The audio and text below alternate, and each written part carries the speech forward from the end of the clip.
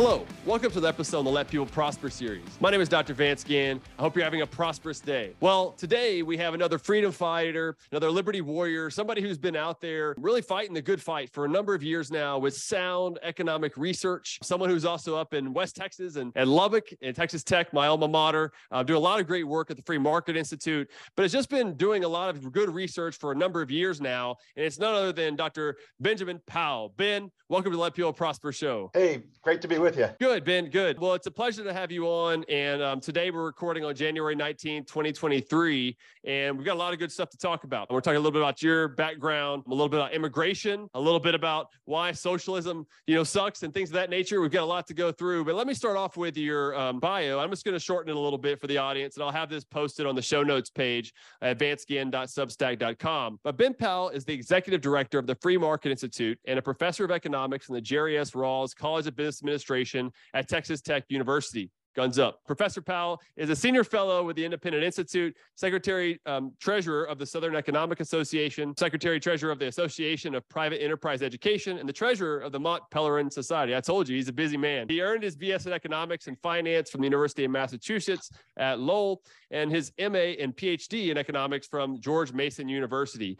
He's the author of a number of books, one of those being The Economics of Immigration that we're going to talk about today. Another one, like I said, with Socialism Sucks, with Dr. Bob Lawson, who I've also had on the Let People Prosper show recently. You can also find his writings in Wall Street Journal, New York Times, Dallas Morning News, just a number of places to find his great work.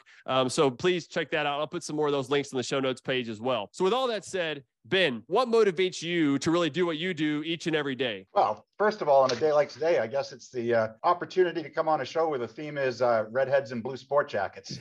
I can see we've engineered that spontaneously here today.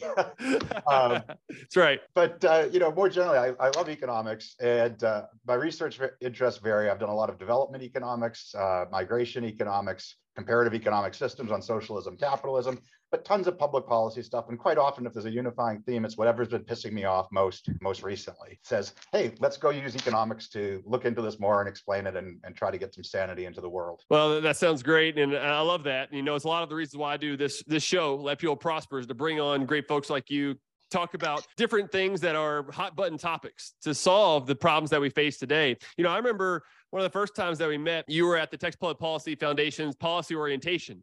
And part of your presentation that has stuck with me, to this day, Ben, is you said, a lot of times politicians are thinking about what they should do. Why not give nothing a chance? And too often we don't do that. Like, politicians just don't want to give nothing a chance. And so, what's kind of your reasoning for that? Well, the entrepreneurs in the marketplace are really good at solving problems and making our lives better. Politicians are really good at gumming up the works. And there's certainly a do something bias in politics so that they can go on TV and say, I have done this, and signal to the voters that they're active and that they care. But often the best thing to do is put your feet up on the desk and take a nap like Cal Coolidge did when he was president. I just was reading a couple quotes today from H.L. Mencken, who was hammering on Cal while he was in office, and afterwards says, I wish we had more presidents that snored and napped like he did. Amen. That's right. That's right. At the Free Market Institute, would you mind telling the audience a little bit about what you do there? Sure. We're actually celebrating our 10th anniversary now, Vance. Wow. The Free Market Institute at Texas Tech University was founded to promote the study and teaching of free market economics. We have, counting affiliated faculty, about 10 faculty members across multiple colleges and departments at the university, even a satellite office down at San Angelo State. One of the main things we do is train PhD students to become professors and go out and teach other students these ideas. I think we've got 15 PhD students that are on fellowship with us this semester. But then we also do outreach like this on media and writing for pop audiences, conduct research, write books. We all share common research interest in freedom and free enterprise. Yeah, we've had Dr. Alex Salter on, another good friend, and we talked a lot about monetary rules and things of that nature. And so he's another one who's there at the Free Market Institute doing some great work. And I can't believe it's already been a decade, Ben. That's fantastic. And I remember when it was first started and everything. Unfortunately, it wasn't open whenever I was there at the Department of Economics when I got my PhD. But I've definitely followed the work that y'all done over a number of years, and I hope it continues. Keep up the good work. What would you say is kind of your your groundings, when you think about economics and your economic way of thinking, what are some of the schools of economic thought or individuals who have really guided you throughout your career? A number of different schools of thought. I'm not religiously dedicated to one particular one, but taking ideas from them that help us explain things in the world. So I learned a lot from various Austrian economists, public choice economists, UCLA property rights economists, Chicago price theorists. I guess I could be called methodologically promiscuous in that really I change the tools depending what the problem is that I'm interested in. I don't let the tools dictate what problems I'm going to look at. I think there's lots of good ideas out there in lots of schools of thought of economics, and to grab whichever ones are applicable to the particular thing that's being investigated. Yeah, that makes a lot of sense. And I think too often sometimes we take it as a religion, like you got to adopt this certain school of thought. But you're right. There are a number of ways to think about things. I would think about mine as being more of a Austrian, public choice, Chicago, and institutional economics. Douglas North has had a huge influence on me over time. Dr. Pete Betke and I, talked about that whenever he was on recently. And I think that's important to have these different schools of thought to think about, and for the audience as well. Pete has a wonderful book, Living Economics, that I'm sure you've read, and he blends all these schools together there, and he calls it the main line of economic thought, from Adam Smith to the current day Vernon Smith.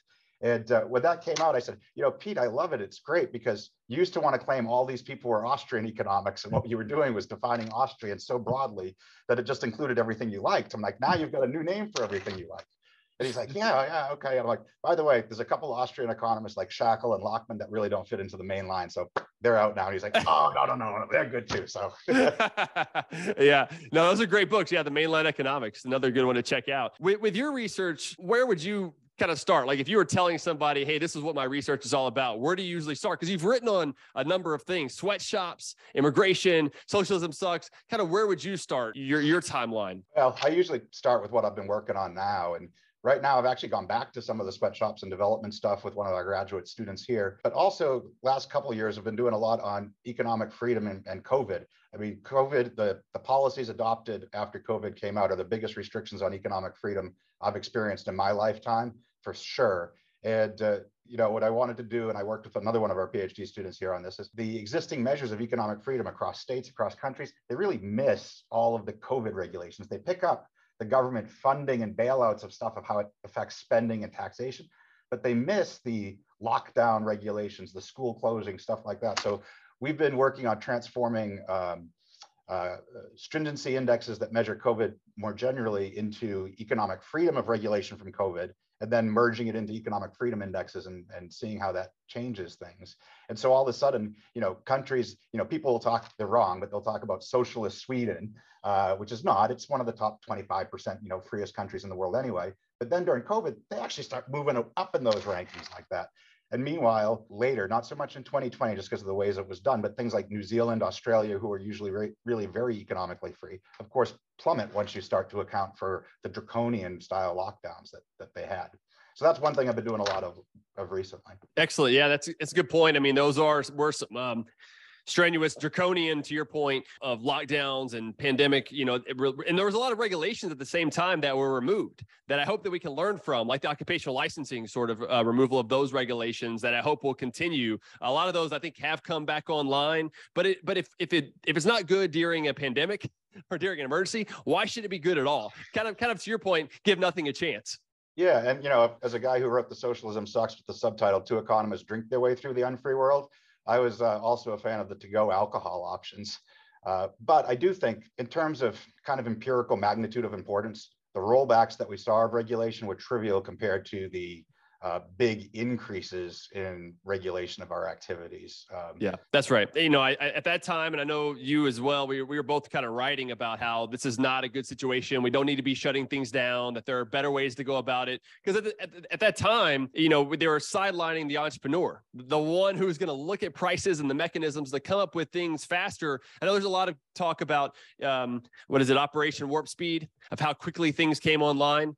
But just think about how much faster it would have been if it was the private sector. That's not ruled by regulation and government saying what should happen and what should not. And, I just think it was a terrible idea for things to be shut down. And look, I was in the White House when all that was going on. I was writing a lot of internal documents saying we should not head in this direction. But I wonder kind of what some more of your thoughts were during that time. Yeah, I was embarrassed that so much of the economics profession abandoned good price theory. So, a lot of economists said, well, there's an externality, a spillover, because one person's contagious can spill over. And, oh, externality, well, okay, well, we can have regulation. Well, no, just because you have an externality doesn't mean you can have any old regulation. You have to tailor it to the nature of what those externalities are. And a large part of the COVID externality is internalized when you're on private businesses. Everybody walked into a place where they either had a reaction of, this is ridiculously restricted of what I can do here, I don't want to hang out, or walked in and said, oh my God, I'm going to catch COVID really quick in here. And but because people have those reactions, businesses have an incentive to tailor their policies to their customers' needs, and different businesses will have different policies. Now, that doesn't fully internalize the externality, but does a lot of it. And I think if economists think seriously through the nature of externalities and price theory, what you get for a scope of government regulation during COVID is just so minuscule compared to what we actually saw of blanket shutdowns that massively disrupt people enjoying their lives. Yeah, it's unfortunate. I think we're still learning a lot of those costs, whether it be the schools being closed and the learning loss that has happened and things of that nature, which is one reason why I hope we have school choice here in Texas. There's a big push for that right now. Invite my buddy Alex Salter back. He's all about school choice right now. He's got I don't know how many op-eds circulating at Texas papers at this moment. That's right. That's right. He's all on it. So we're going to keep on that. Property tax relief and other things.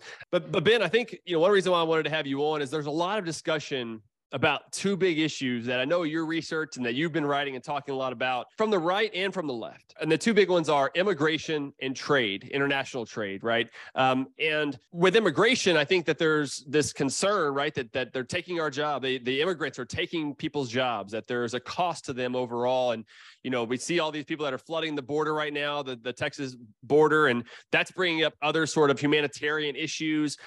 Now, that could be created because of the immigration system we have in place, right? But there are a lot of issues that people, I don't know that they're quite aware of what's happening there. And the same thing with trade, right? Trade, China's taking our jobs and things of that nature. And I wonder, from your perspective and your economic view of thinking about things, how would you explain these to people? Yeah, well, listen, there's a lot in common between the two, because international trade in goods and services and international trade in labor, i.e. migration, are really very economically similar.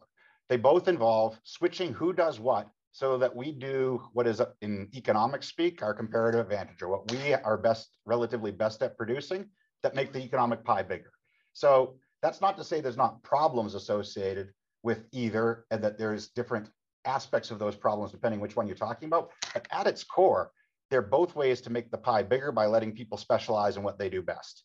Because there's some things, to some extent, they're substitutes for each other. So listen, you said my undergrad was UMass Lowell, the heart of the Industrial Revolution. I grew up in Haverhill, Massachusetts, known as the shoe city for 19th century shoe production. Those old Industrial Revolution factories, at first it was women who worked in them, who were leaving the farms. Then it was Irish immigrants, then it was Italian immigrants, then it was Eastern European immigrants and Jewish immigrants. And then 1920, the border basically closes and we cut off the Ellis Island immigration policy. Well, what was happening? The workers who are best suited to work in the factories were moving to those factories. What happened after 1920? We get to the interwar years are a mess. You get to post-World War II, and we have a more restricted immigration policy. And instead, the factories started moving to the workers, first to the American South, then into Latin America and East Asia of the apparel type manufacturing.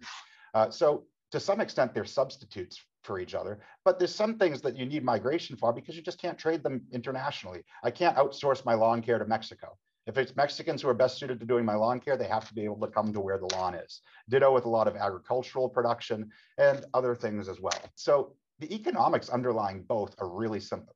The complications with immigration are a little bit different. When it comes to stealing our jobs, that's a common one to both. That's a misconception. There's no economist worth his salt who believes that either on net steals jobs. They change the mix of jobs that a native-born population will do. And by the way, that's the whole idea. If it didn't change the mix of jobs we did, we wouldn't get the economic gains that make us wealthier. It's allowing us to go and do what we're relatively best at, which means stopping doing what we're not relatively best at. You got to have the churn to get the gain. So there's no economist who doesn't say, oh yeah, we lose jobs in the process. It's just we don't lose them on net because we create new ones in what we're relatively better at. So I think this is a common fear among the public on both migration and trade that is just not well grounded in social science. Wage impacts, for the most part, wages go up afterwards. We could study particular groups that, at least in the short run, might see wage decreases when they're direct substitutes for either the immigrant or the country that we're trading with. This is particularly relevant for prior immigrants to the United States who are low skilled when more low skilled immigrants come in. But overall, the skill set of the immigrants coming in is different than the native born labor force, which makes them, in econ speak, complements rather than substitutes for us, which helps raise our wages over time. In either case, the pie gets bigger. And with migration, the pie gets a lot bigger because we have not just these standard economic gains, but what economists talk about as the productivity of place. Take a Haitian out of Haiti, drop them in the United States, their productivity goes up by about 1,000% with nothing changing about them. What changed is the environment they operate in. We're in a place that has better property rights, better economic freedom, better rule of law, more physical capital, better technology. And all of a sudden they become more productive. The same would go in reverse. If they took me out of Lubbock, Texas and dropped me in Haiti, I wouldn't be nearly as productive there as what I can be here. So that's something that's different about the economics of migration than just trade in goods and services. And it's different in a good way because it makes the gains a lot bigger. Now, this doesn't mean I want to trivialize problems, but I talked too long for an interview, so I'll stop now. And you can decide which one you want to ask me about. Well, no, those are all good, Ben. I think it's heading in the direction that I kind of wanted to go with the conversation. One way that I talk a lot about with immigration or just in trade in general, let's get away from, like you were saying, I mean, it brings in together a lot of economics with trade and immigration, but just trade in general, right? Like I don't know how to change a ceiling fan in my house. I have no interest in learning. I don't want to do it. Somebody else is going to be able to do that, who is going to be better positioned. That's where the comparative advantage, more productive specialization can all start to come in. I don't mow my yard. I have someone else who does that, right? And I think whenever we think about this one-on-one trade, we lose sight of the gains of trade that we get on a day-to-day basis that we don't even really think about.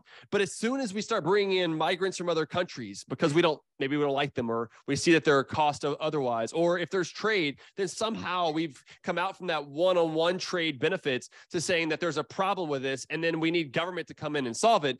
And it's like, no. We need to make sure that, there are the same rules of the game and things of that nature. But why do we like it whenever there's one-on-one and we benefit from the trade, but somehow we see it as everyone else is having this cost? And that is what I think gets lost a lot of times within the political environment. Maybe some of that's from the public choice ideas of incentives matter and people are trying to win votes, so they need someone else to blame. But another big issue here is that, if we blame China for all of our problems, we have our fingers, and I've said this before, but we have our fingers pointed, one finger pointed at China, but we've got three other fingers pointed at ourselves. Maybe our costs are too high. Those are some of the things I was thinking, but go ahead. So Vance, I think you're spot on here, and it's classic all the way back to Adam Smith, that trade's mutually beneficial between individuals, and international trade's just an extension of that. The United States and China do not trade. American citizens trade with Chinese citizens and companies. And when we do, it's no different than, Vance, you and your contractor who does your ceiling fan. Each of you expects to benefit. If the guy who did your ceiling fan moved here from Mexico, that would not change the fact that the two of you expect gains from trade from doing this. Somehow people they drink the crazy juice when you start talking about international trade and it's this country and that country. No, it's just people cooperating. That's what trade is. I do something for you, you do something for me, we're both better off. And just putting two people on different sides of a border, either when they're shipping a good across it or when they're coming across it to provide the service, doesn't change that fundamental insight. And really, barriers to trade, be they tariffs and quotas or immigration quotas, are just barriers to people cooperating across lines politicians draw on maps. Yep, that's right. Whenever you're asked about what's going on at the Texas border, and we have these issues that are going on there, what's your response from more of a free market angle of what's happening? What is the solution here? Yeah, I think that current government policy and the result that's going on the Texas border is bad for everybody. It's bad for businesses in the United States who would like to employ immigrants. It's bad for immigrants who are trying to come here and realize an American dream and improve their lives. And it's bad for Texans who are down on the border. It's violating everybody. I always avoid the phrase open borders because it's politically loaded and very confusing of what people mean with it. The southern border is not open. If so, no one would pay coyotes thousands of dollars to smuggle them across. They'd simply walk across. So we know it's not open, but it's also not controlled well either. It's chaotic. Now, when I talk about immigration, I think it's a massive gain to the immigrants. It's a net gain to the native-born people in the United States. The fiscal concerns are mostly localized, not on net overall. That immigration is good for America, just like it always was. But that doesn't mean that it should be done the way that it's doing right now. Personally, I favor Ellis Island immigration. Ellis Island immigration, by that I mean, Don't restrict the quantity. Bring me your wretched refuse, your huddled masses, but let them come through legal checkpoints. And we won't put a big quantitative restriction on, but we can check them and make sure they're not known criminals or terrorists. You have particular concerns about some contagious diseases for quarantines, but that then frees up your border resources to worry about the criminals who are trying to do criminal things other than an activity that, in my view, shouldn't be criminal, walking across to come make a better life for yourself. But right now, you've got ranchers and property owners who are getting trespassed against, cities that are getting these camps of migrants who are stuck there and can't integrate into our economy the correct way. I think the current policy is a mess, but I don't think the answer is just greater enforcement. It's got to be greater paths to legally coming into the United States so that we can realize the gains from trade. Mm-hmm. Yeah, that makes a lot of sense. And there's a lot of talk about, a border wall is creating this wall, this barrier, no one else is going to come across. And to me, from my view, is that is just, that's a scapegoat. It's something that's going to be out there. I mean, I actually think we're going to say tear down this wall one day, because they're just going to find other ways to get around the wall. It's just another barrier. It's another opportunity cost, but their gains for coming over are so much greater that this wall isn't going to matter. It's really a function of, we need key immigration reform. We need a better visa system, to your point, of getting the people over here that need to come for whatever the reason is. Why are we limiting the growth rate? I mean, another part of this, to your point earlier about growing the pie, is when you have more people, you have more knowledge, you have more innovators, you have more entrepreneurs and things of that nature. Yes, there are going to be some of those who are going to be succumb to the system and be dependent on the programs that are out there, but that's a reason to cut the welfare system, not to cut off the immigrants in the process. Sure. And, for a large part, immigrants don't have immediate access to welfare state transfer benefits, but there are things like schools that their children have access to, hospitals, and other costs. So I think, conservatives, when they just say it's not compatible because of taxes, they're not being very creative. So, and by the way, the overall evidence for most immigrants, they're a net tax gain. Mm-hmm. Low-skilled, old immigrants are a net tax drain. Most of the others are positive overall. You can find studies, by the way, that tell you anything about this, though. But if you look at the more responsible ones, they cluster around that type of finding. But let's just say they were a drain. If immigrants become drastic, I mean, a Haitian, that 1,000% more productive, more higher income by moving here. What if you put a 1% immigrant surtax on? Sure, come on into the United States, but pay an extra 1% of your salary above and beyond whatever your income tax rate would be. And we'll use that to offset the drains. Some wouldn't contribute very much. Some would found a company and contribute a whole bunch. Whatever the number, 1%, 5%, I don't really care. It's not going to change the number of immigrants coming in very much, and it would solve any fiscal concerns that arise. Yeah, and then just real quick on the trade part, there's a lot of talk about international trade. For trade deficits, which you have to look at the current account, which is the flow of goods and services, versus the capital account, which is the flow of the capital goods that come in. And to me, it's really more about the volume of trade, not necessarily these trade deficits or surplus. But again, going back to your point earlier, it's the individuals, Americans trading with the Chinese or the Mexicans or someone else. That is what's creating the situation for the flow of funds. These other sort of measures are, accounting identities, but they're not necessarily important for the bigger scheme of things when you're thinking about the overall economy, right?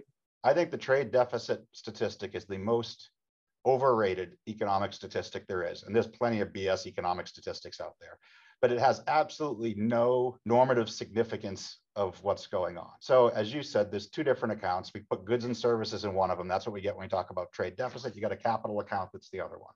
So how many times have you seen a headline, Vance, that says record capital account surplus with China? I haven't seen that one. No. Every time you see one that says trade deficit, the other one by accounting identity is true. And all that means, though, back to the two people swapping, it means somebody wanted to swap an asset for a good or service. We do that in the domestic economy all the time, and it doesn't mean you're better off, or it doesn't mean that you're worse off when you sell an asset in order to buy a good or service. In fact, the very fact that you're doing it demonstrates that you believe it makes you better off. When we add up any group of people, be they in Lubbock, Texas, the state of Texas, or the United States, and add up net how many assets one sent one way and goods, it's still just as meaningless. It's the summation of a bunch of mutually beneficial trades. I wish we just didn't even collect these statistics. Yep, that makes sense. Well, that's a good segue here now to what's going on in Texas. I know you've been looking at some things of what's happening in our legislative session here in Texas just started January 10th. And so there's a lot of bills that have been filed, there's budgets and there's property tax relief. But what are some of the things that you've been looking at here recently? Well, the one that I was just looking at is this House bill, Senate bill, I guess, in 147. And what it would do is it would prohibit Texans from selling land, physical land, to not just the governments, but also companies headquartered in, companies whose majority stockholders are located in, and individual citizens of China, Iran, Russia, and North Korea. I think this is a disaster. It's a prohibition on a type of international trade for Texans, and it violates Texas property. Now, I understand this, saying this is for national security concerns and these authoritarian regimes. And they are authoritarian, crappy regimes. And I think we could think about legitimate national security concerns and how to address them with national policy targeting those governments and its leaders. But this blanket prohibition on cooperating with anybody from these countries by selling land, this is, the bill's supporter, she had some quote like, this still ensures that Texans remain in control of Texas land. No, it does no such thing. What it does is it replaces Texans' control of their own land, their property rights, which include their ability to choose who and on what terms to sell their land to, and it replaces it with government command and control. That's what these authoritarian regimes that are being targeted do, not the great Republic of Texas. So we should be upholding property rights. And you mentioned the segue to international trade. This is back to that capital and current account. We have a net trade deficit with China. That means on net, Americans choose to sell assets, which includes land, to Chinese citizens and companies in order to buy goods and services that we enjoy and improve our standard of living. Prohibiting sale of land, which is one of those assets, limits Texans' ability to engage in those gains from trade. Now, this is kind of what I focused on with it, but also just on an even more personal level, Chinese citizens, I know many of them, some of whom live in this state, some who live in other US states, who are professors like me here, who love freedom and free enterprise, and who have no plans to go back to China, but they're still Chinese citizens because it's a long process, this ties into your immigration, to become a citizen of the United States. So all of a sudden, we want a professor who's teaching free enterprise in Texas to not be able to engage in the American dream and buy a home in Texas. That's thoroughly un-American. Well said. No, I think you're exactly right. And it's something that, concerns me from the progressive left, of course, but also from the right. When you hear a lot about the national conservatives, there's a movement afoot for there to be that the private sector is the problem, that these certain big tech companies are the problem or other sort of companies are the problem. And getting away from the issue, in my view, my default is that the government's the problem. It's from government failures, kind of like this trade issue is the government is too big here in America, too much spending, too high of taxes, too high of minimum wages. So we priced out a lot of these people to go elsewhere. Now, maybe they should anyway, but we shouldn't be pushing people in that direction overall. And so, I wonder what your kind of concerns are from a more classical liberal perspective whenever you see kind of the right and the left almost going towards big government. Yeah, I mean, real conservatism in America is conserving the principles of the American Revolution, which is a classical liberal revolution. And that means individual freedoms, free enterprise, civil liberties across the board, and allowing people to choose for themselves, not government saying this is in the national interest, and I'm going to limit your choices to choose for yourself to promote some goal that I have for the rest of you. I think national conservatism is just not conservatism in the US context. It's authoritarian rightism over particular goals that's no less authoritarian than some of the authoritarian left out there. But neither one of them respect individual freedom and private enterprise. Both want to tell you what the outcome should be and that you're a cog in the system and you should be part of their outcome. I think both are mistaken. Yep. No, I agree. Well, that's going to wrap us up here today, but please check out his great book, Socialism Sucks, Economics of Immigration, and a whole bunch more that I'm going to put on the show notes page at advancedscan.substack.com. Ben, hopefully Texas Tech Red Raiders, the basketball team, will start doing better. I know you go to a lot of the games. What's going to help us to overcome some of these obstacles, or can we this season? We're a young team that's immature and making a lot of mistakes getting together. A lot of talent on that team. Hopefully we don't see a lot in the transfer portal next year. And when we come back, we'll be playing for the top of the Big 12, I think, going forward.